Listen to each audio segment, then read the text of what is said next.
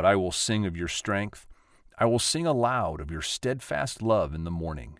For you have been to me a fortress and a refuge in the day of my distress. Psalm 59, verse 16. I want to just focus on the word dependent or dependence. And here's what I wrote. Jesus is our refuge. We call upon him when the world seems to be crashing down upon us. Well, what about Jesus himself? Jesus did not depend upon himself, but looked to God always. For I have not spoken on my own authority, he says. What I say, therefore I say as the Father has told me. And of course, that's from the Gospel of John. And Jesus repeats that time and time again to those who are following him and those who are attacking him. Jesus found all of his meaning in life from the movements of the Father. This is so much repeated. I only say what the Father is saying. I'm only doing what the Father is doing. I only go where the Father is going. And it was for Jesus a source of strength and purpose.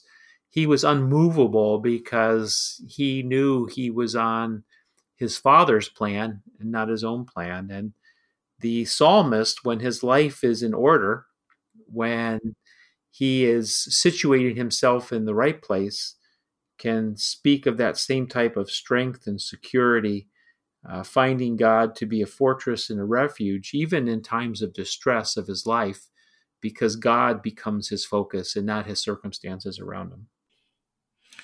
So you could, I think, build a whole study of Jesus and this whole idea of dependence and how it really applies to us, because we live in a land that was built on words like liberty and independence. And it kind of found its way into the culture, and I think there's a lot of truth to that, but it also can be misinterpreted, and it really flies in the face of what the Gospels are saying about the nature of the relationship to God the Father, which is one of always praying, always listening to the Father, always following the Father in wherever he's going and whatever the situation is. It's one of total dependence. And he's talking to a people then and a people now who prize their independence. Yeah, absolutely. And maybe a better word for us to embrace is the importance of initiative, that in our lives, independence isn't going to cut it for us, because we're going to have to put our confidence in ourselves and our ability to overcome.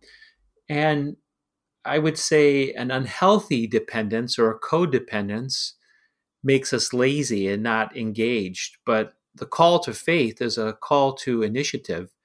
It's not a call not to work. It's a call that is rooted in grace. Dallas Willard says that the gospel is not a gospel that eliminates work or initiative. It eliminates merit. And in our lives, there is great value in taking initiative, but it's not independent initiative. It is initiative that is fully rooted in God and his provision. And so we might say it's mutually dependent. He's the source giver.